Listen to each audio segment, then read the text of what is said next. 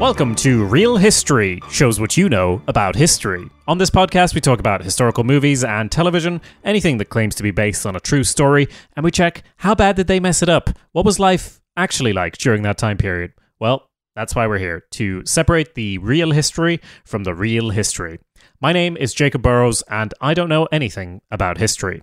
And my name is Michael Tynan, and I fear that my powers of discussion have seriously diminished since this longest of lockdowns started. My name's Mark, and I've been awake since Thursday. That's actually true, though, isn't it? Yeah.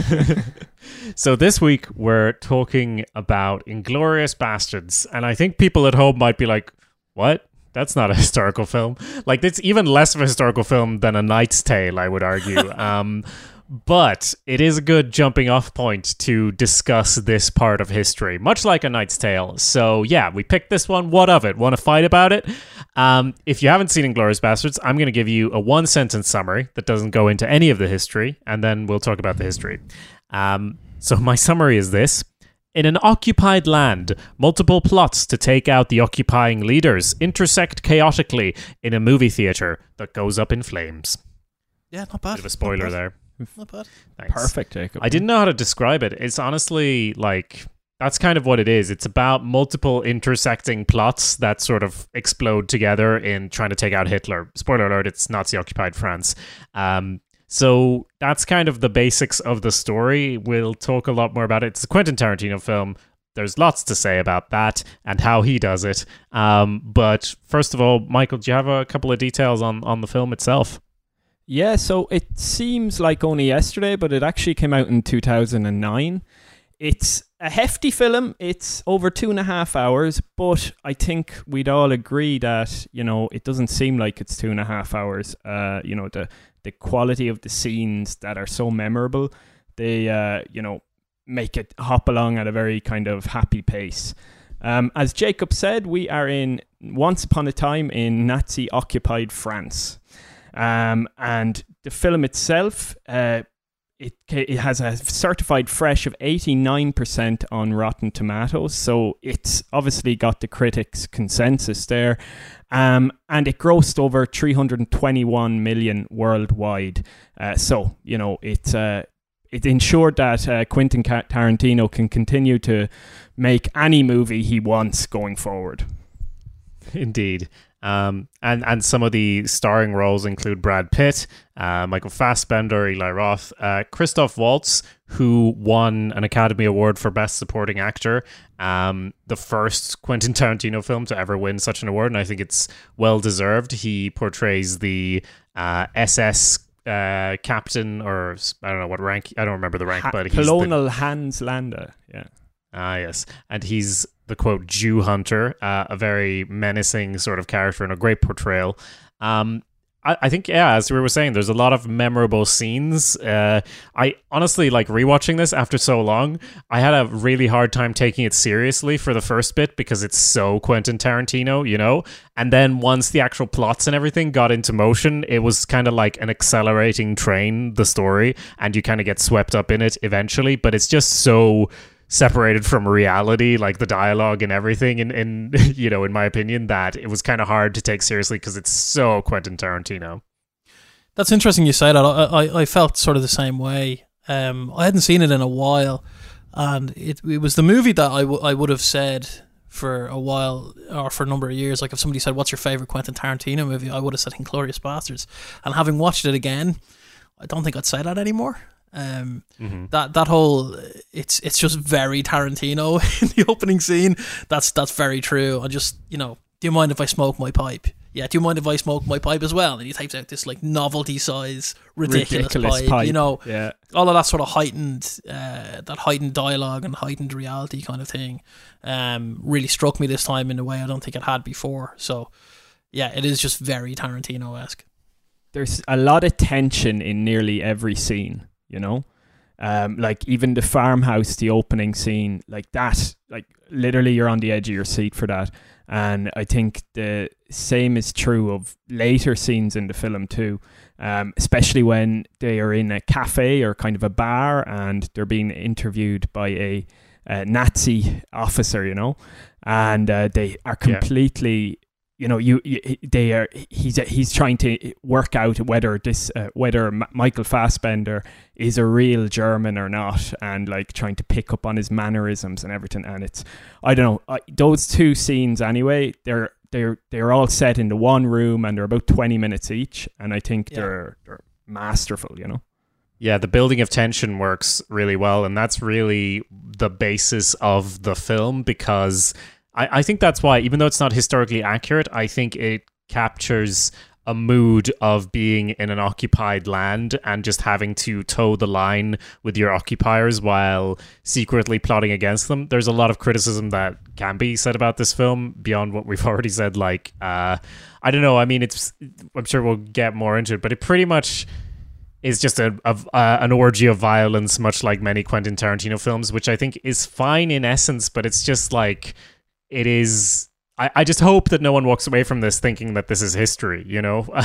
As long as you realize it's a fantasy, I think it's a pretty good film. It's a fantasy and not history is a good way to describe it, because for me, like, it sort of struck me watching, because I probably haven't watched it in 7 or 8 years, but watching it, I kind of was like, well, it's not realistic, and it's not meant to be realistic. You know what I mean? This is not supposed to be, like you say, it is a fantasy, and that sort of allows for it to have exaggerated things in it. Even so far as, like, Fassbender's English accent in the scene where he meets with Mike Myers' character, they're just ludicrously over the top, posh Englishmen. You know, this sort of fantasy idea of what the British upper class are like, you know, and Churchill's just sitting in the corner, you know, it's obviously not realistic, you know, it's not true at all. But I don't think, like, the film is not claiming to be real.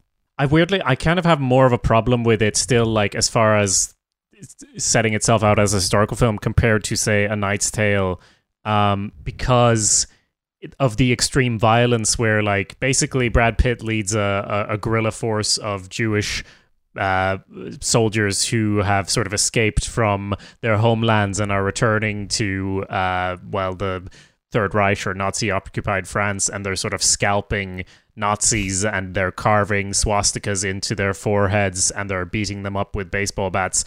All very fun on the surface, but I think there's an inherent problem with just taking Jewish people and turning their violence up to 11. It is gratifying in a sort of grindhouse Quentin Tarantino kind of way to see, like, this, fuck the Nazis, let's, you know, carve swastikas into their heads. But we do take Jewish people and like have them perform the sickening violence in this, and kind of turn them into as extreme of a version as the Nazis and their violence. So and some of these people are still alive, so therefore slightly more problematic than A Knight's Tale in that sense. As Lieutenant Aldo himself said, he said, a bushwhacking guerrilla army doing one thing and one thing only, killing Nazis. And I think that's like one of his first sentences. Yeah, with his Tennessee drawl, you know, which I'm not going to attempt here. Yeah, which was similarly ludicrously over the top, you know. Yeah, the accents are just on point. But yeah, we'll talk more about the film and the contents of the film. I mean, there's a big spoiler if you haven't seen it that I guess we'll get into, but at the end, it's very clear that I appreciate it more because it deviates so much from history at the end, because that kind of signals to the audience, don't take any of this shit seriously, because the way it ends is just very clearly not how the war ended. But we can leave the details for now. Let's talk about the start of the war and sort of how we ended up in this situation where France is occupied by the Nazis. I'm sure everyone listening has a general sort of idea, but just to sort of set up the playing fields of the French resistance, which is a big part of what we want to talk about today. Mark, do you want to kick us off on sort of how France fell? Sure.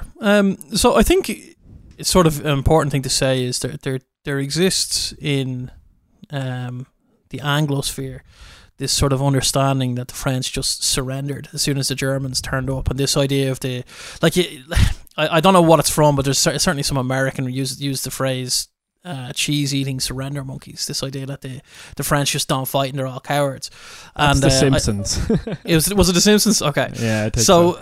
I just want to dispel that. That's just that could not be further from the truth. Like, that is just completely and utterly untrue. And if anyone thinks that is true, you just have a total failing to understand history generally. Quite aside from the fact that the French won World War They'd also spent the last 1,000 years beating the living shit out of everyone in Europe, on and off. So I mean, they're not. It's just not true. They lost one war one time. Okay, let's just. So let me just put that into context. And the reason they lost it, there are many and varied reasons. Having said that about the French, they did lose the battle for France within 6 weeks, which is just extraordinarily fast. One of the outcomes of that was the shock globally that was felt, because this is just not what people thought was going to happen. Having been through this horrendous war of attrition in World War One, they just thought it was going to be something similar, and that idea is sort of what formed the French strategy. And in the reverse, it also formed the German strategy. They were determined that it wouldn't happen like that again. And so let me just get into why France developed the strategy it did and what their strategy was and why it failed.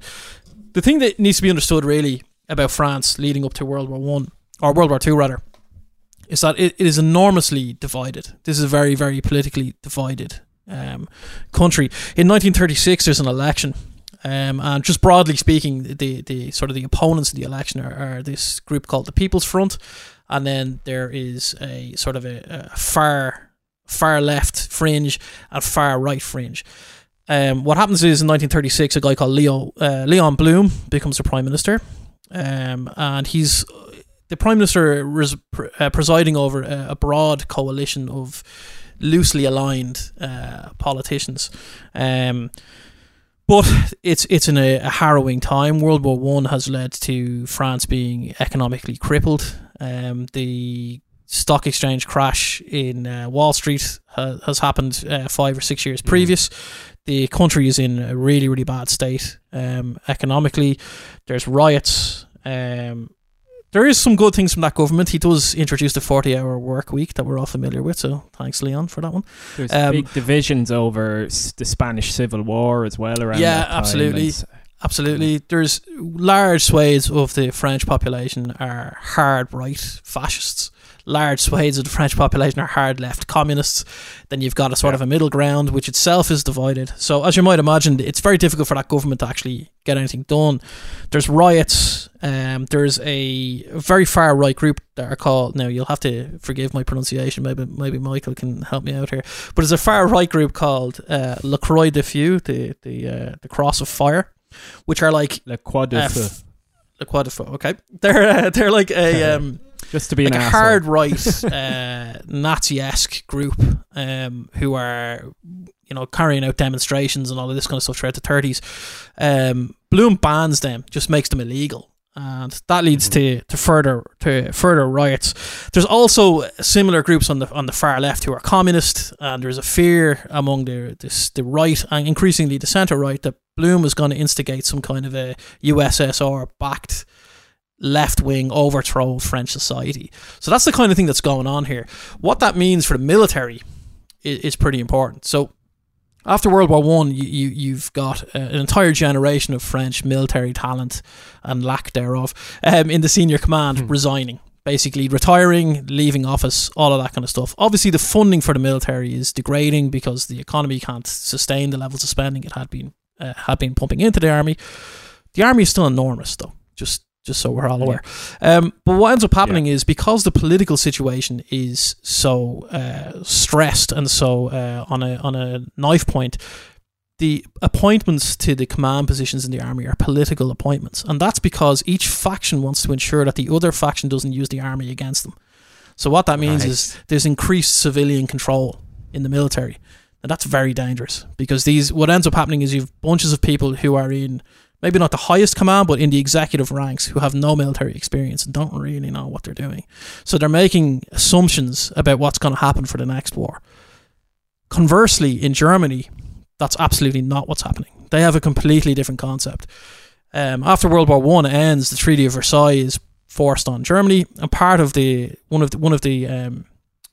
of the stipulations in the treaties is the German military has to be reduced in size. So they're not allowed to have more than 100,000 men. Now, obviously, Hitler's government reneges on that, and we can get into Hitler's government in maybe a different episode.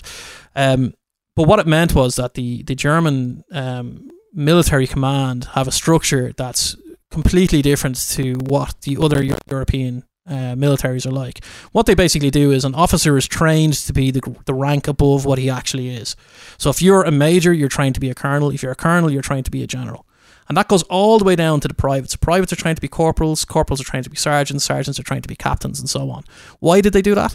Because when the restriction gets lifted, they can scale up much faster than anyone else. Right. Very clever. It's very, very clever. The other thing that they did was they developed an entirely new method of warfare. So what needs to be understood, when the Germans surrendered World War I, they were in France, right? They were winning. As far as a soldier on the front line understood, they were winning. They'd mauled most of Belgium, they had ruined part of France, and they were in French territory. Now, they were dug into trenches and there wasn't really much going on. But they wanted to stop that from happening again. They wanted to stop getting to a point where you're in the enemy territory but you can't advance any further and you're just bogged down, you're being flanked, the Russians are fighting you, the French are fighting you, everyone's fighting you. So the entire This is German, where the famous Ramones song becomes relevant, isn't it? This is where the bop starts. The Blitzkrieg bop. Yeah. Yes, indeed, right? Yeah. Yes, it is, in fact. See, I know history. Yeah, you know what you're talking about. This is pop history, guys.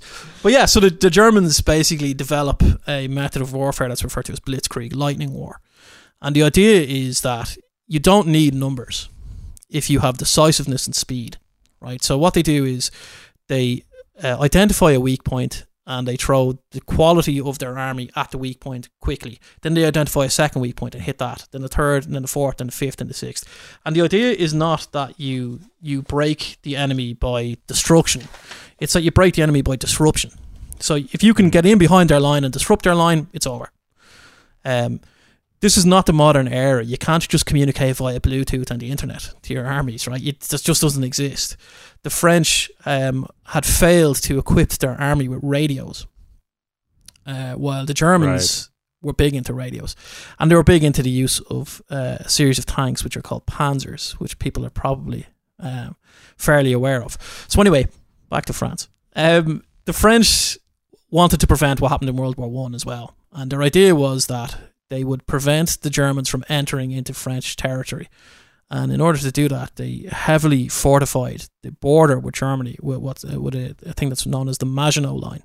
The Maginot Line is a series of really, really heavy defensive fortifications that the French figured the Germans won't be able to break through this. It's just a nightmare. It's a series of forts, barbed wires, minefields, underground heavy artillery, trains, underground trains, just all sorts of stuff. And you're not going to get through it. And they were right. The Germans couldn't get through that. So the conventional wisdom is that they just the Germans just went, okay, fine, and they went around it. But that's not actually true. The French strategy was actually to push the German army into Netherlands and Belgium. That was the idea. So they wanted the fighting to be not in France because France had been destroyed in World War I, So the idea was, well, let's have the Dutch and Belgians get destroyed and we'll fight on their territory rather than fighting on our own. But the Germans weren't stupid, and they sort of knew that this is what the French wanted them to do. In the French border, on the French border with France, is an area referred to as the Ardennes, and this is a heavily forested area. And that was the point in the Maginot Line where the defences were the weakest. And the reason they were weak there is because the French felt that you couldn't really strike through the Ardennes with mechanised units, tanks and things like that, heavy infantry. You couldn't really get through there because it was just so heavily forested. And the reason they felt that is because in 1938, in a war game, they tried to ride their own tanks through it and they had a bit of a nightmare and they weren't quite able to do it and it was like really, really slow. So they felt, that's fine, we don't need to fortify that as heavy as the other parts of the Maginot Line, and we'll send the bulk of our army up to the Belgian border. So what they think is going to happen is the Germans are going to go on a heavy invasion into the north, so into the Netherlands and into Belgium. Yeah. The Belgian army will stand up their defence. Then the French and the British Expeditionary Force will rush into Belgium to help the Belgians. And that sort of is what happens. But it's not fully what happens. The Germans send an enormous amount of infantry into the north, as was expected. But they take several panzer divisions and heavy infantry and they basically drive through the Ardennes.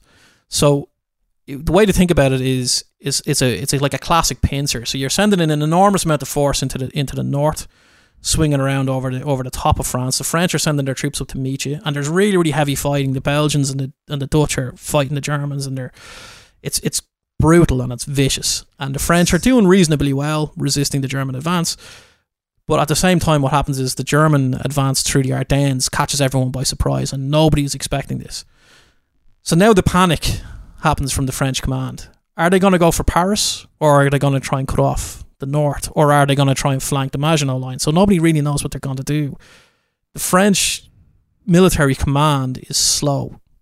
Like I was saying, they don't have radios. They're centrally controlled by the generals, so it takes maybe 48 hours for an order to actually get to the front. Whereas in the German command structure, the executive officers, so colonels and majors and things like that, are given license to make tactical decisions. And this is actually the thing that the big difference between the German and the French army. In the French army, it's all about prestige and the title, and the general controls everything. In the German army, that's just not the way it is. The colonel can make tactical decisions. The man on the front can make tactical decisions as long as it feeds the overall strategy. Don't forget. So what happens is there. Go on, Nick. Don't forget as well that the German soldiers were famously off their heads on amphetamine the whole time. So they were like, they didn't sleep. They just went through the forest. People thought they were, who are these men? They don't seem to get tired, off their heads. Actually true. Yeah, no, it is actually true. There is also cultural differences, like in how this is, like, the context is important. I mean, the Germans are out for vengeance. I mean, they, like what I was saying earlier, like they felt that they'd been betrayed by their own government when the government surrendered in World War One, because these guys were like, we're winning, we're in France. What are we surrendering for? So they're trying to recapture their pride, and that plays into the blitzkrieg style of warfare. So think of it like tanks at the point of a spear, with the soldiers making up then the shaft of the spear. So they just drive in really, really heavy, really, really fast, quicker than anyone else can get there. Sometimes even ignoring the commands from the central command back in Berlin, and just go, no, they're telling us to go over here, but if we get hit here, it'll take this town out. So this is what the Germans are doing, moving really, really quickly, whereas the French are just reacting the whole time. And every time they react, the Germans have done something different. So they've turned course, they've wheeled around, they've outflanked them. And essentially what happens in Belgium and the Netherlands is the Germans just do this on small scale, dozens and dozens and dozens of times, and they just outflank every army every time, and they just start grinding them down. The Belgians just surrender. They realise we're cut off from the British and the French, we're going to surrender. The Dutch, they just basically go, well, if the Belgians are gone, we're going, so see you later. So they cut out. The Brits are just shocked. They just had no idea of what was going to happen, so they just start retreating. The French are cut off. They're cut in half. The Maginot Line is still staying where it is because it's afraid of an assault from the rest of the German army, so it doesn't really move to react. So essentially what happens is the French army gets cut in two, and the German forces just continue to do this. So one of the local leaders of the German army is a guy called Heinz Guderian, and Guderian was famous for being one of the guys who led the idea of the Panzer attack, like this idea that you would attack with mechanized infantry and then back it up with boots on the ground soldiers. And he instigated this idea that the Panzer units could call in airstrikes. Now that was completely unheard of. Now I know to modern people you'd be like, well, that's how the US Marines operate, and but that had never been done before. So you're talking about tank commanders telling the Air Force where to bomb. So they will see an area and they think, okay, we're going to go through there, but it's a little heavily guarded. Call in the Luftwaffe. So they'll come in and bomb this area, and then the tanks will just speed in before you've got time to react. And they're giving each other commands via radio. So kind of just, it's their tactic, the German tactical, superiority and the element of surprise basically overwhelmed the French. Even if their army was bigger, even if they had bigger tank divisions, everything, they just were shell shocked. Yeah, and it's a misunderstanding that like the German army is much, much bigger than the French army. It's not. Like the numbers are comparable. You're talking, like including the Brits, you're talking the French army about 2.7 million, the German army about 2.4 million. The French tanks are actually really, really good. They're comparable to Panzers. They're pretty effective. The heavy French tanks are, from the front, you couldn't pierce their armour. They're pretty strong. The problem is the command. It's old French generals who've been appointed for political reasons who don't fucking know what they're doing. Whereas the German army has devolved power to guys who know what they're doing. And in some instances, like Guderian I mentioned, he actually ignored commands. So they were told by the German central government, stop advancing. We'll hold this area here. And he was like, nah, we're not going to do that. We're gonna push out to the sea, and we're going to completely cut them off, because if we do this, we can catch the Brits and we'll outflank them completely. And he basically just said, oh, the radio didn't work. I didn't hear you. Literally, that's what he said. That email must have went to my spam folder. You know, it's in my spam filter. I know, I tell you. Yeah, exactly. So Guderian and guys like him are just taking the initiative the whole time. And oftentimes in battles, the initiative is what wins a battle. Like, as soon as you surrender the initiative, it's over. You know, in modern warfare, just like in ancient warfare or medieval warfare, the carnage and the real death is not actually caused by the contact. It's caused by the other army breaking and routing. And that's what's happening with the French soldiers. It's not even that they're running away. They don't know where they're supposed to be. So, you know, it's not as if you can sort of see the battle. This is happening all over the north of France. It's an enormous area. It's not as if they didn't have the manpower to do counterattacks. They did try. Individual commanders tried to do counterattacks, but it was just so uncoordinated. Added to that, the calamity of the British performance in World War II. And again, I'm very aware that I am an Irish guy having a go at the Brits here. Like, but I mean, it was calamitous. Like, they just didn't know what was going on. They had no concept of the speed and the ferocity of the German attack. That they just ran. And we talked about the Dunkirk evacuation. I mean, it is the most horrendous retreat and defeat probably in British history, you know. So, in any case, the Germans start moving south. They start getting to Paris, rather. The French government decides, we need to run. We need to get out of Paris. The French army is just disorganized and it's defeated. So what you're saying is that they were, in essence, cheese-eating surrender monkeys. No comment. Some of them were, as we will see. Some of them were. No, it's just tactics. The tactics were wrong. The German tactics were just superior. That's all it was. No, I was making a joke. But Michael, so I mean, this, as you were saying, this happened over a period of 6 weeks or so. So very quickly, we have an entire country shell-shocked, and as well the ramifications abroad of this sudden assault and change in the map of Europe, which obviously, as we know it, is more or less fixed. We get upset when like a little peninsula is annexed by Russia or whatever. But at this time, like, just an enormous invasion of an enormous power. So what this film portrays, obviously, is the mood that has then caused in the country, and sort of what we want to get into. Because it's after, so I guess... Can I pass it to you, Mick, for what happens sort of after this, or where do we want to pick this up? Yeah, well, I suppose like you can't get around what happened after the fall of France. So basically, cut a long story short, because there is a lot of history in this and there's a lot more sources that people can explore, but the Germans decided, they signed an armistice with General Pétain, and essentially what that armistice did was it divided France in two. So the north, basically all the Atlantic coast of France from Bordeaux all the way up to Belgium, that was all occupied by Germany. And then they created this sort of statelet called Vichy, Vichy France, officially the French state. And it was about the south of France, essentially, about 2/5 of the kind of territory.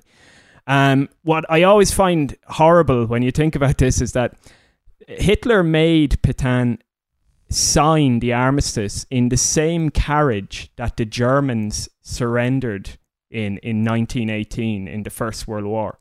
So he specifically got them to bring this railway carriage to a place, and he got Pétain to sign France's surrender right there and then in the exact same carriage. So I always think that gives you, if you needed a glimpse into his sadistic soul, you're getting another one right there if you didn't have enough examples, you know?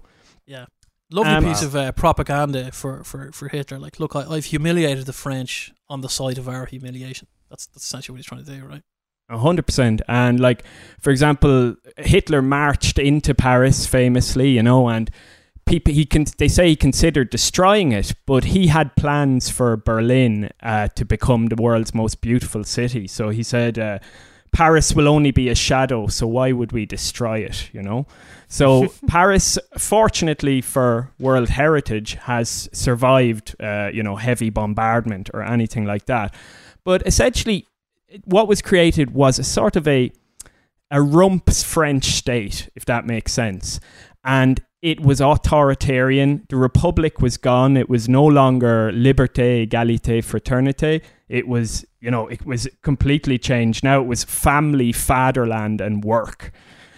Abortion was a capital offense. It was a conservative, reactionary state, completely a complete vassal of Nazi Germany, essentially. Hard right fascist arseholes, basically. Not a nice place to live, I would say, personally, and what you have to think about is that, like, there was so much chaos around this time. This around June 1940. So, like, they reckon there was about 6 million French refugees who fled, from their homes in the north of France. To give you an example, the population of Lille, a city in northern France, went from 200,000 to 20,000 people because just everybody got out. They were fearing the Germans arriving. Same with France, with Paris. There was about 2.8 million people in Paris at that time.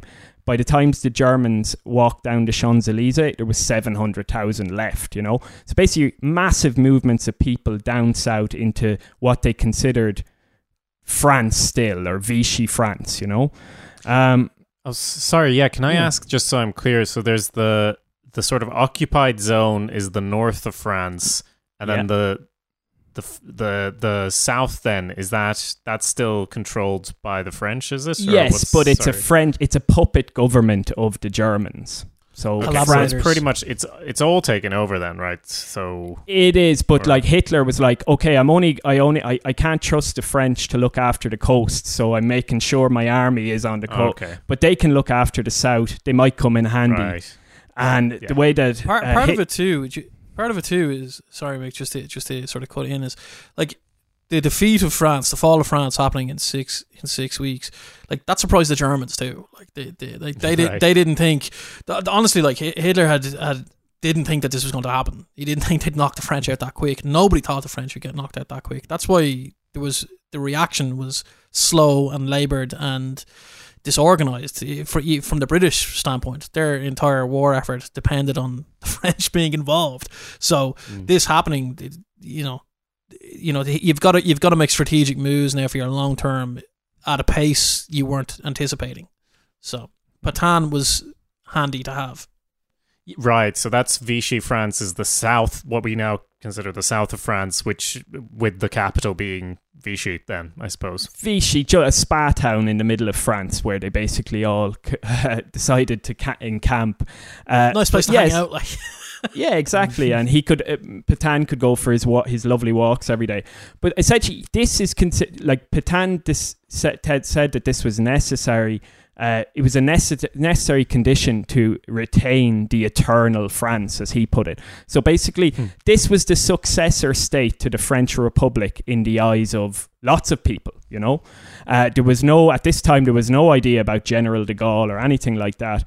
For example, both Washington and Moscow recognized this as the new French state, people forget that. People think, of course, the Allies would have been on the side of the Free French in Paris or in London. But at this time, America wasn't in the war, and the Nazi-Soviet pact was still in place. So the USSR was allied with Germany at this time. So, it's a big, big mess. But anyway, all you need to know is that... And I guess whether you're in the north or the south, you're in a pretty shit spot if you're Jewish then, because you're going to be... I'll go into a little bit, like Vichy wasn't a nice place to be, and it's not a surprise that there was a resistance. Basically, just to give you an idea of who Pétain was, so you get an idea of what kind of a state he wanted to create. So he was a general, so he was a military man his whole life, He would have been the hero of the Battle of Verdun in World War I, where the French, even though it was a Pyrrhic victory, they managed to push back the Germans, So he was a national hero. He was kind of seen as a father figure and a bastion of kind of conservative Catholic values, you know, and that he would essentially rule France with a firm grip, if you know what I mean. So, like, in terms of himself, he was a kind of a very old man. You have to take into account he was 84 when he became the head of this new French state, you know. Right. So he was already going senile. Like, there was one time he has been overheard as he was visiting a town in southern France, and he all of a sudden didn't know where he was. He was like, who am I? Where am I? What am I doing? You know? So he was like not in his the prime of his life anymore, you know. So it was a very reactionary state. As I said, like abortion was banned. Divorce restrictions were put on divorce. It was basically a very regressive state. It had a big, this occupation of France, it had a major effect on French life. And this will just give you an idea of, I suppose, why the conditions for resistance were there, you know. And so, like, just to give you an idea of, like, 55% of France's national income was handed over to the Germans every year. And that represented 9% of the Germans' complete wealth or complete, you know, state revenue or whatever. GDP, so, yeah. So they were ransacking the place, if you know what I mean. Over 600,000 French were sent into forced labor in Germany, in German factories, you know, on German farms, because a lot of the Germans obviously were off fighting in the war, so they were using this French manpower to fund the war, you know. Like, even household names like Renault and Citroën, the car companies, they were making, you know, military equipment for the German war effort, and people kind of forget about this. And I suppose one thing that you can't overlook at this is that there was over nearly 1.8 million French prisoners of war held by the Germans at this time. So when you're thinking about resistance, a lot of people would have been afraid to resist because of the fears that the Germans are holding 1.8 million of our men in camps. If they want to do reprisals or whatever, here's this massive hostage we have to hold over the French people, you know. So it was, as you said, Jacob, a really anti-Semitic place. Like, they pretty much brought in racial laws fairly quickly. Jews couldn't get jobs in the public service. They eventually had to wear the Star of David as well. And about a year into the occupation, they started to round up the Jews. So this was something, and even to this day, people in France, they don't like to talk about this subject at all, because there's this myth that, there was a few bad eggs, but all in all, most of the French population were, all in the resistance, fighting against the Germans for 4 years, you know, and it's just not true. Like, there would have been a lot of anti-Semitism in France already, so this opportunity to round up the Jews and get rid of them essentially would have been... there would have been a lot of French people who agreed with this and who actively worked towards that goal. So all in all, 80,000 Jews were sent to concentration camps from France, and about a quarter of them would have been French citizens. You know, so basically their rights were taken away, and then they were actively transported to camps, you know. So as you said, Jacob, a really kind of not a nice place to be. Vichy France was it had all of the recipe for disaster that would lead to someone wanting to resist it, if you know what I mean. And all with the cultural backing, I might add, of the Catholic Church. Just in case 100%. Anyone thinks I'm at any point going to let them off the hook for the Holocaust. Absolutely not. They were enthusiastic the whole time. Enthusiastic backers of Pétain. Yeah, I'm preaching, in fact, that Hitler's birthday should be celebrated by all Catholics. That was a Catholic ruling, preached from the pulpits, just in case anyone's under any other impression as to whose side they're on. Interesting. And we still allow them to be around, do we? Like yeah. Catholics? Yeah. Funny that, isn't it? That's the one enemy we the Nazis didn't are no decide to wipe longer out. okay. right? We're just making enemies with everyone this episode. But yeah, so I it's guess heavy we all... stuff. I know, like Yeah, reading this stuff is very heavy going, you know. But I suppose I just wanted to give a glimpse into the fact that, you know, this was a nasty place, but it couldn't have functioned the way it did without the active participation of many French people. And I think that has to be acknowledged, you know. And I think, as you've said, we would all like to think that we would be in the resistance, but if you actually relate it to your real life, we're all just trying to like get through the day, right? And trying to survive, and engaging in something that's very likely to get you killed if found out. If you're one of the people who's actually okay, you know, it's hard to imagine risking your life to that degree, even though we'd all like to say that, yeah, of course we'd be. Yeah, you know, I'd have been shooting Nazi officers in the street and stuff. Yeah. But yeah, like the vast like the basically the diehard collaborists and the resistors at the outbreak or during the occupation, they would have both been in the minority. Like the vast majority of people were doing just what you said. We're just trying to survive.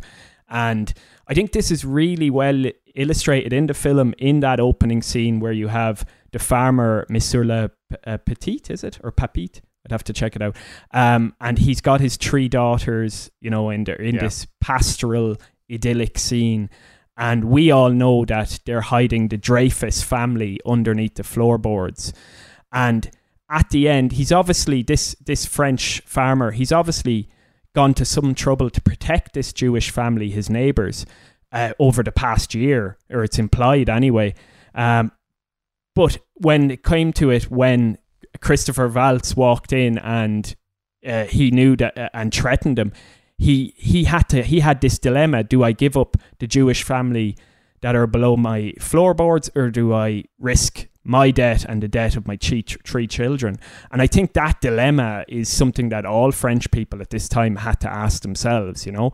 And I think it's very, as you said, it's very hard to know what way any one of us would have went in that situation. Like it's impossible to know.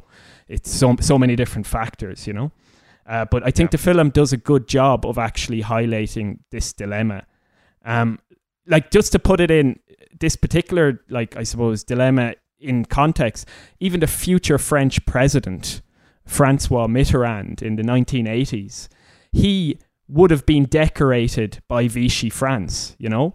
But at the same time, he would have been in the resistance. So everybody was trying to play both sides to kind of protect themselves. Like, famously, civil servants kept 3 copies of documents, you know?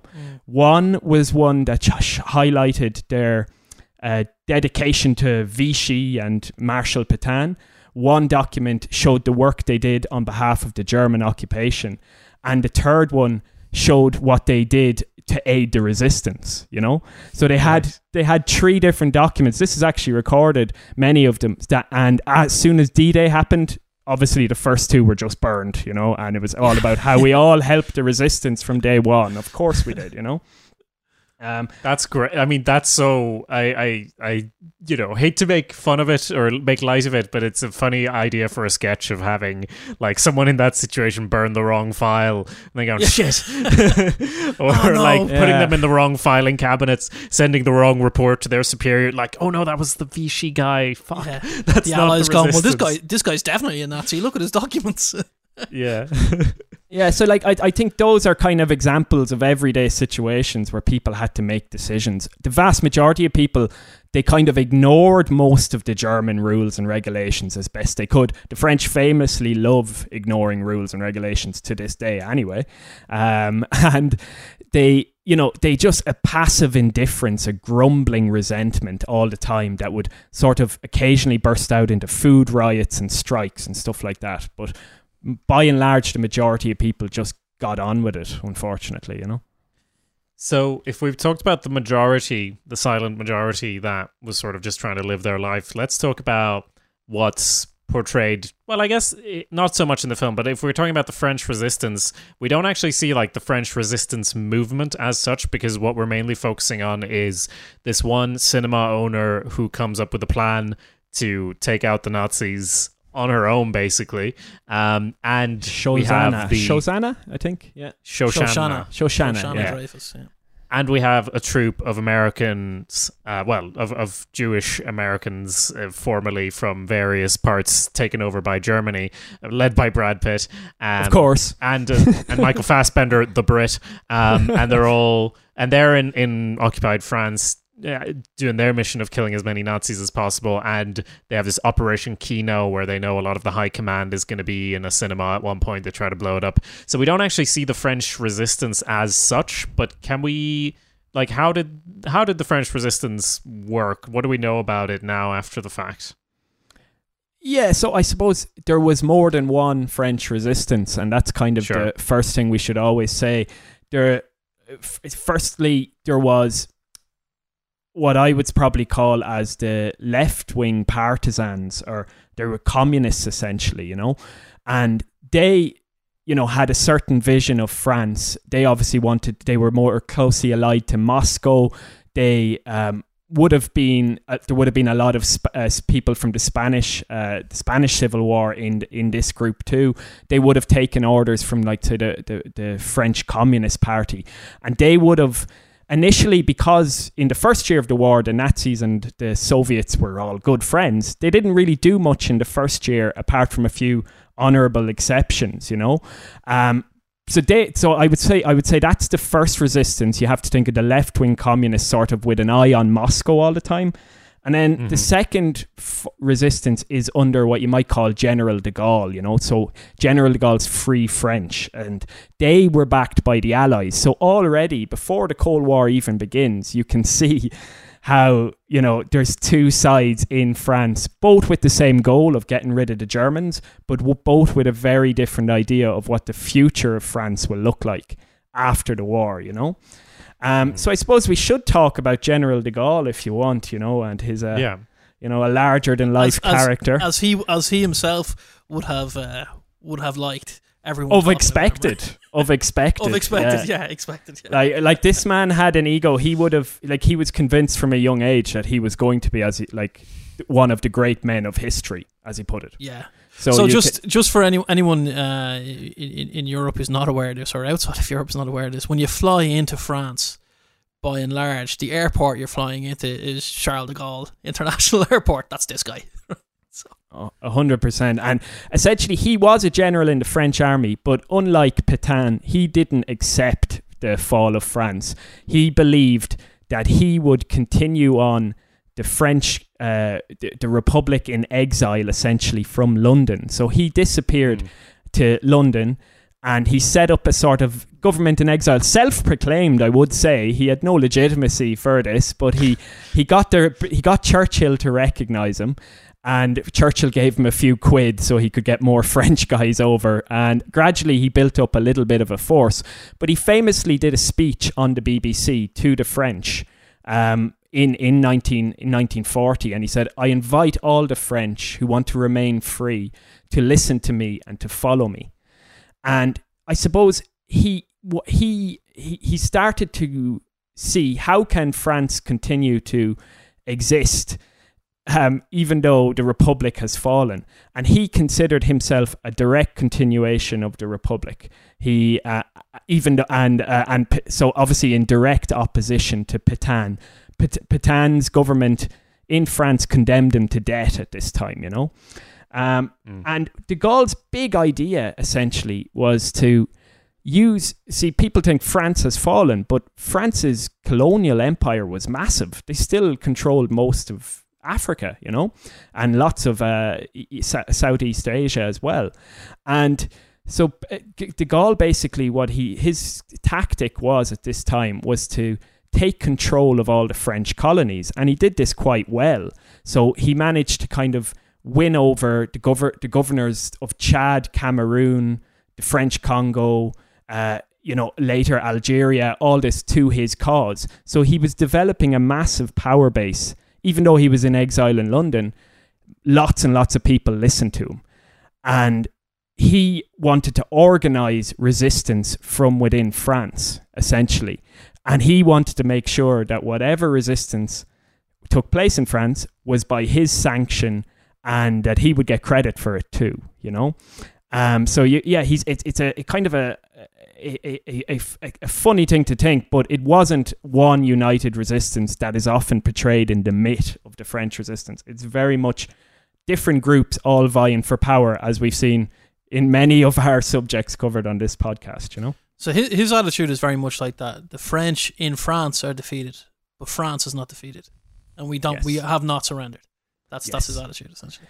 Exactly. And he at one stage they had up to 20,000 troops in France that were under his command. So he did know what he was doing. He was a massive pain in the ass, de Gaulle. So he was trying to get everybody to recognize him as essentially the Prime Minister of France or President of France. And Churchill did, although Churchill famously said, "I'm sick to death of this fucker." He's convinced the way he held himself and entered a room, and his arrogance, Churchill said, you'd swear this guy had 20 tank divisions behind him, not just an office in up the road in Peterloo, with a load of French exiles. So he was a massive pain in the arse. FDR, the US president, famously said that guy, when asked who he was like, some president of some French committee or other. He was like, this guy is a complete and utter asshole. But anyway, getting back to... I have to say, I'm looking at a photo of him from 1942, and I've been trying to put my finger on who he reminds me of, because he just has an incredibly French look about him, and I realize now that might be more to do with depictions after the fact, taking inspiration from him rather than the other way around. But he does look a lot like, say, the captain from Casablanca. He looks a lot like the original Pink Panther detective from the Pink Panther movies. Sure. He's got with that the mustache style. and so it's just very funny that he looks like a character out of, Allo, the sitcom about the French resistance, but of course he is a real person and the actual inspiration for many of these archetypes. Yeah. His image is implanted. And there's rarely, you can't go to a town in France that doesn't have a Place Charles de Gaulle. He's everywhere. He's sort of the French equivalent of Churchill, right? Yeah. He's like this massive national icon to the French, right? Oh, 100%. Yeah, 100%. He's even to this day, people in France, political parties describe themselves as Gaullist after him. Wow. By their, so his legacy continues on to this day, and the French Republic as we have it now, with a very powerful president, that's all his work. The reason that they've centralized power, but that's another topic. So that's probably that's one form of the resistance. Obviously, we had the communist partisans, and then we have Monsieur de Gaulle trying to organize resistance within France and fight back against the Germans abroad. So what he did, he had a real problem, because he knew that once the Americans joined the war, he knew that the Germans would lose. He knew it was game over. The American military complex and industry was so powerful that it was only a matter of time before Germany would collapse. So he always had an eye on the future. And what he wanted to do, as I said earlier, was stamp his authority on the French resistance. So he sent a guy called Jean Moulin, which is probably the most... Jean Moulin is probably the most famous figure of the French resistance ever.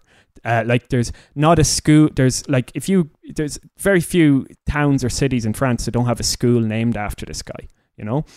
And what his genius was he went back to France and he organized all these different groups. So just to give you an idea of the type of groups that existed, you had everything from Libération Nord, Combat, France Terroir, and they all came under the kind of name of l'Armée des Ombres, so the Army of the Shadows, which is kind of cool. But Jean Moulin, anyway, went back, and his great contribution was he managed to unite more or less all of these disparate groups under de Gaulle as a symbol of the liberation, And he formed something called the Conseil National de la Résistance. And from there, this is when the the Allies started to massively arm the France. So there was parachute drops of weapons. They reckoned the Allies armed over 140,000 French men and women in this period. And this is prior to and after D-Day. And so they had a massive... these arms drops meant that the French were ready to go when D-Day happened. And you get a lot of... As soon as D-Day happened as well, the numbers in the resistance swelled, because all of a sudden everyone could see the writing on the wall, and they knew that the Nazis were going to fall. So you had all these people that were called resistors of the last hour. So they all just jumped on the bandwagon. Oh yeah, I'm in the resistance too. Me too. So all of a sudden they had too many people and not enough weapons. Yeah. So yeah, I think it's very important to note there was two different resistance, but eventually de Gaulle's version won out. For example, the Allies, when I said they were arming the French resistance, they weren't arming the French communists at no time during this. So all of this meant that when the future of France would come to be written, de Gaulle would be in the driving seat, Yeah, so, I mean, this pretty much, that's a great summary of events. I assume, much like many other periods of history, there's so much intrigue and so many interesting things we could get into. But I suppose let's reconnect some of the things from the film now, if we may. I mean, when I'm talking about the types of situations you imagine from this time period, you imagine sort of the scene in the basement bar where tensely they're sort of trying to figure out who's a spy and who isn't. They're having meetups with informants in the film business and all of this, and it's all about plotting the downfall of the Goebbels and Hitler. Yeah, exactly. But yeah, I suppose I want to talk a little bit about... well, firstly, let's say, spoiler alert for Inglourious Bastards. We try to keep it general, but I will mention now a spoiler for that. So if you want to tune out, go watch it and then come back. But they do kill Hitler in this film. So I kind of appreciate that. I know some people might definitely have a problem with it because it's obviously not historically accurate, but I almost see that as like them going... if you thought it was historically accurate up to this point, let us banish that thought from your head, because it obviously isn't, and it sort of underlines this fantasy character of the story that we talked about, so I kind of appreciate it. I don't know how you feel about it. For me, I remember originally watching it. I think I saw it. Yeah, so I saw it in cinema, and I remember there being like reactions of people going, when because they don't just kill Hitler. Like, I mean, they blow him to pieces with a machine gun. Like, you know what I mean? Where he's like, he basically looks like someone's dropped a jar of jam by the end of it. But like at that point, I was less shocked because I sort of knew this is a sort of a Quentin Tarantino revenge fantasy kind of thing. But yeah, like it does a great job, as you say, of disavowing you of any kind of idea that this is realistic. I liked it. I have to say, I thought it was an interesting turn for it to take, and not out of line with the mode. Although the cinema scene isn't accurate, like the resistance would have engaged in like assassination of German and collaborators in the actual. At that time, so they would have tried to kill German military command. They would have tried to that all took place, and often there was massive like reprisals afterwards. Like one of the most famous reprisals ever at that time was in Limoges, the kind of central France, in a little village called Oradour-sur-Glane, and basically the retreating Germans and the milice, which were like the Vichy French, essentially military police, they locked like 600 men, women and children in a church and burnt them all to death. So like the war was getting so brutal at this time. So although the violence that we see in Quentin Tarantino's films, or particularly in this film, obviously that didn't happen within the cinema with those characters, all that. But this was an extremely violent time. Like people, like there was thousands killed. Like they're not, like, just to give you an idea, even in the Allied bombing of France, something that's quite overlooked, 60,000 French people died in the Allied bombing of France. So death was like, you clicked your fingers, people were dying all around you. So he is in a way Tarantino, he is being accurate in showing that it was a violent time at the very least. Yeah, and I think if we're talking about the overall historical accuracy or inaccuracy, I think, like, as with a lot of Quentin Tarantino, what he's making is not he isn't making a remake of history. He's making like a pastiche of war films and other depictions of Nazis and stuff, because Nazis have obviously become, due to like all the way going back all the way to like propaganda during the actual war to afterwards to, you know, Captain America, where Nazis and Hydra are the same thing, and like, you know, all the way up to today, they are still the most cartoonishly evil villains we have because of the acts that they did, which is, you know, is fair enough, but they're always painted in this, well, obviously they're evil, so they're always painted in this way. But I mean, in something like Quentin Tarantino, he always, you know, does references and homages and pulls from film history. And in this particular film, what he's pulling from is sort of war films and sort of making a, I hate to say pastiche again, but it's like there is a film called Inglourious Basterds, which is like a spaghetti war film from, I don't remember when exactly, but that it has very little to do with this film. It's just sort of taken the name, which is in itself sort of just a reference to that whole genre of war films that he's sort of touching on here. I think the music as well is I cannot pronounce this man's name, but like I think 8 tracks of the soundtrack are Ennio Morricone, you know, who did The Good, Ennio the Bad, and the Ugly. Yeah, Morricone. So who did, you know, soundtracks for, I don't know, hundreds of films. So a lot of this stuff, you know, it all rings true. And even just touching on the soundtrack, like David Bowie putting out fire with gasoline. What did we all think of that? Like, what a scene, you know? Yeah, it's very, very effective. It is very effective.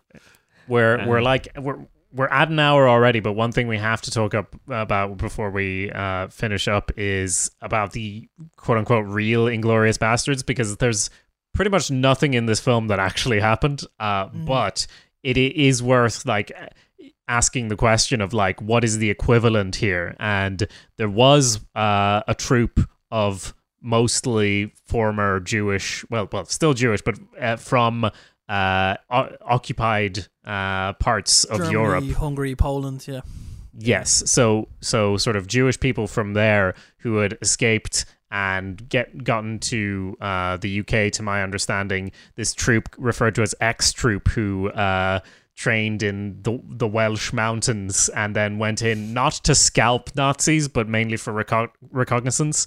They were in parts of Nazi-occupied France. I don't know if you know any more about that, Mark. Like you say, they're recruits. They are people of they're Jews and expats from places like Hungary, Poland, Germany, France. I think there's a couple of Dutch guys in there. There's certainly a couple of Scandinavians. I think one of them is Norwegian, in fact, who basically escape from their home countries during the Nazi invasions and occupations of their countries. And they, as you said, they make it to Britain and they're incorporated into the British Special Service under the commando units, rather. So they're Commando 10. They're number Michael 10 Fassbender, unit, basically. So they're Commando number 10, which is what X stands for, so X Troop. They're not the military wing of the X-Men, although that's kind of a cool movie that maybe they should make. But so they're basically, like you say, they train in the Welsh mountains and they take on names that would not, quote unquote, give them away as Jews, you know. So they obviously they take on names that are more British sounding, so they change their names to like names like Hunter and Birchall, and you know what I mean, these kind of Saxon sounding names essentially. And what they do is they go behind the lines and, like you say, they carry out reconnaissance, and they will have been involved in some skirmish and firefights. I think their losses, their casualties are about 50%. There's 80 to 90 of them at any one time in this commando unit, and they are fairly well known among other commando units in the British military. But there's no scalping going on. They're not American, and they're certainly not led by a mountain man from Tennessee of Apache descent. Speaks with a ludicrous accent, you know. And they're not like they don't have names like the Bear Jew or anything like that. Like that one guy in the movie who's from, I think the character's supposed to be from Boston based on his accent. But yeah, that's not really Darowitz true. or something, yeah. Donowitz. Donny Yeah. Donowitz, isn't it? Donny Donowitz Donowitz, is the character's yeah. name. Yeah. Because you know where he kills the guy with the bat, he starts referencing Fenway Park, and he has a very effective Boston accent. Fenway Park is the Red Sox stadium, so I assume that's where he's supposed to be from. But the real bastards, X-Troop, were a British military unit. Yeah, and one of them, by the name of Masters, or who took the name of Masters, I believe has written a memoir about it. Yeah. I listened to a clip from NPR where his daughter is sort of interviewed about the whole thing, talking about how, you know, there's these details we don't think about where, of course, after her father escaped Vienna and came to England, once the war started, he was arrested for being, you know, an alien from a country they're at From war an enemy with, even state, though he had to escape his enemy state in order not to be killed there. But he was arrested. Luckily, in this case, he could then volunteer to do sort of manual labor, which then led to they were looking for able-bodied men for, you know, dangerous mission, and then ended up in this commando unit, which is a very interesting sort of path. And apparently this memoir that he wrote was also sort of originally like being optioned by the same film company that eventually made Inglourious Bastards. Like they were considering turning that into a film. And I think it says a lot about I don't know, our society and what sort of culture we enjoy, that we actually that we actually ended up with Inglourious Bastards instead, because this is a total fantasy, of course, whereas I think the real story would probably have been quite interesting as well, you know. And of course he had to change his name, just as you were saying, to Masters. I don't remember what his original name was, but of course his daughter, who is also a writer now, still has that name. Because they took that on, and they had to, and much like in the film, there was like they had to like explain away their accents because they were from various parts of Europe, and they had to sort of explain why because they were pretending to be British, because obviously much better to be a British soldier. If you're arrested, you put in a prisoner of war camp instead of a concentration camp. So they had to sort of practice their Welsh accents and try to get away with it, and luckily he survived the war, and like as you said, about half of them came away without injury, even though they participated in D-Day and reconnaissance missions before that. So I'm like, reality is almost always as fascinating and unbelievable as fiction, but not quite in this case because it's Quentin Tarantino. I always think it's interesting too, the use of like you're saying, there's like, oh no, it's a Welsh accent, because nobody on the continent will, you know what I mean, will know a Welsh accent, so they can kind of go, oh yeah, okay, yeah, so it's sort of Celtic and weird sounding language, yeah, okay. There's loads and loads more to talk about, I'm sure, but we're kind of at time here. Are there any sort of closing remarks on Inglourious Bastards, the French Resistance, that we want to fit in? One thing I did want to say was just, you do see in the film how local French women are, you know, they are fraternizing with the Germans, you know, and I did think that was portrayed very accurately, because you could see that the women were, most of the time, were not happy that they had to do this, you know, but they had very little choice. And it's just it's a fact about this. After the war, after the Germans were thrown out, there was 20,000 women, French women, had their hair cropped, so all their hair shaved off, and in some cases they were tarred and feathered and pushed through the streets in as shamed as being, you know, someone who had been with the Germans and I just, when I read that, I was just like, wow, it's not something you ever hear much about, you know, but you could see almost this society pinning all of their own sort of guilt about the stuff that had happened over the last 4 years, just picking women and saying, oh, put it all on them and shame them and have someone to blame. And I think that's something that researching this subject, that's something that's going to stay with me. A classic trope of Catholicism there again. Let's blame the women. Sorry, I just had to get the final dig in there.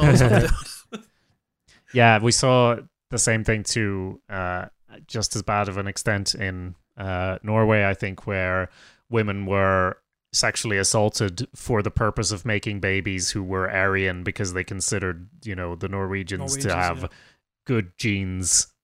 So there were a lot of children then who had to live with this weird stigma and not have literally not have the same rights as other people in Norway because there's so much hate and shame tied up with all of this.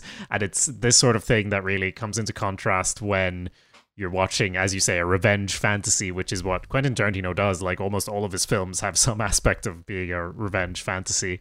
And it's like satisfying, but I feel like it's like definitely a guilty pleasure because it's oversimplifies everything and like but at the same time connects with parts of film history that are quite fun and interesting and is almost like a horror, like over-the-top splatter films that we all kind of enjoy. But when it's connected to real-world events like Inglourious Basterds, it just becomes a bit more of a problem than, you know, some of his other films with assassins and Kill Bill or whatever. But yeah, so any sources we want to point people to if they do want to do more reading on this? Any recommendations?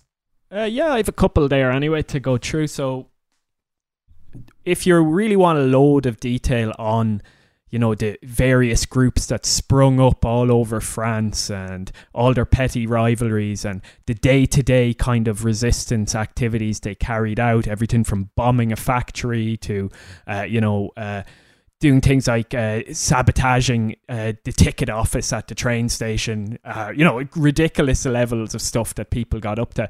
There's a book called Fighters in the Shadows by Robert Gilday, and that's something I drew heavily on this. And then if you want kind of a light overview of, I suppose, de Gaulle, the French resistance, and then the future of France post-war, then you can go with The History of Modern France, and that's by Jonathan Fenby. Great, thank you. I don't know if, Mark, you want to recommend any relevant books on the French? Yeah, there's numerous books. I will go maybe The Battle for France, Philip Warner, 6 Weeks to Change the World. That's reasonably recent. I struggle to tell you what year it came out in, but probably within the last 10 or 15 years.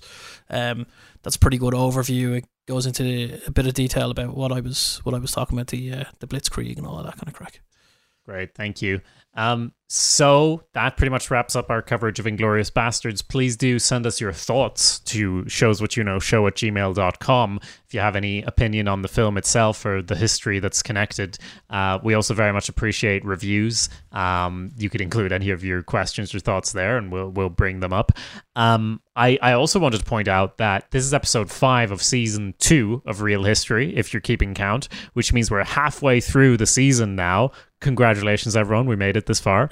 And we've covered 5 different films. Now, I think anyone who knows Mark or Michael outside of the podcast will have asked over the period of time of season 1 and 2, where's all the Roman history? Because you guys are massively into Roman history. In fact, Michael, you've been called Cicero at times, and we all have these old nicknames and such related to this, but it's not since Gladiator, I think, that we've actually gotten into it, which is episode 2 of season 1, unless I'm mistaken.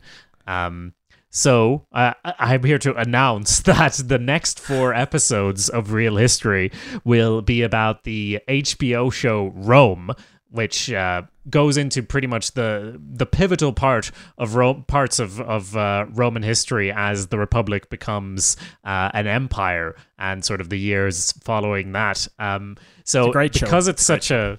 Yeah, it's a fantastic show. I wanted to mention it ahead of time because even though you don't need to have watched it, I think not enough people have watched the HBO show Rome. As we'll get into in the next few episodes, it is kind of a precursor to Game of Thrones, and I know we all hate Game of Thrones now, but like if you want to see HBO big budget historical shit, then the HBO show Rome comes highly recommended by all of us, and it'll be a great jumping off point as well, because as I said, we're going to talk about it for 4 episodes. Now that sounds like a lot, but in the first one we'll be getting into sort of the introduction that actually talks about Roman history leading up to the start of the show, and then in the second one we're talking about season 1, and then we're talking about season 2, because there's only 2 seasons, and then sort of the aftermath of that. So there's quite a lot, and you will be getting a masterclass in Roman history over the course of the next 4 episodes. I wanted to mention that now because we haven't done a TV show before at all. Abandon hope, all ye who enter here. Yeah, so we'll be very interested in your feedback and thoughts on that. After these 4 episodes, we're going to have a sort of season finale, more of a casual sort of discussion just to wrap up the season. So if you do have any questions for us on any topic related to the production of the show or history or in general, you can send those to showswhatyouknowshow@gmail.com and we'll sort of bring them up there in the season finale. But that'll be just sort of a chat to wrap up the season. So because it's all settled what we're talking about for the rest of the season, also send us recommendations for what you want to hear in season 3, which, yes, is probably on the horizon there, already in the works behind the scenes. But that's pretty much it for announcements. Again, reviews very much appreciated. Thank you all for listening to our Inglourious Bastards coverage. Any other closing thoughts, guys? Vive la Resistance! Vive la Resistance! And that's the end of the reel.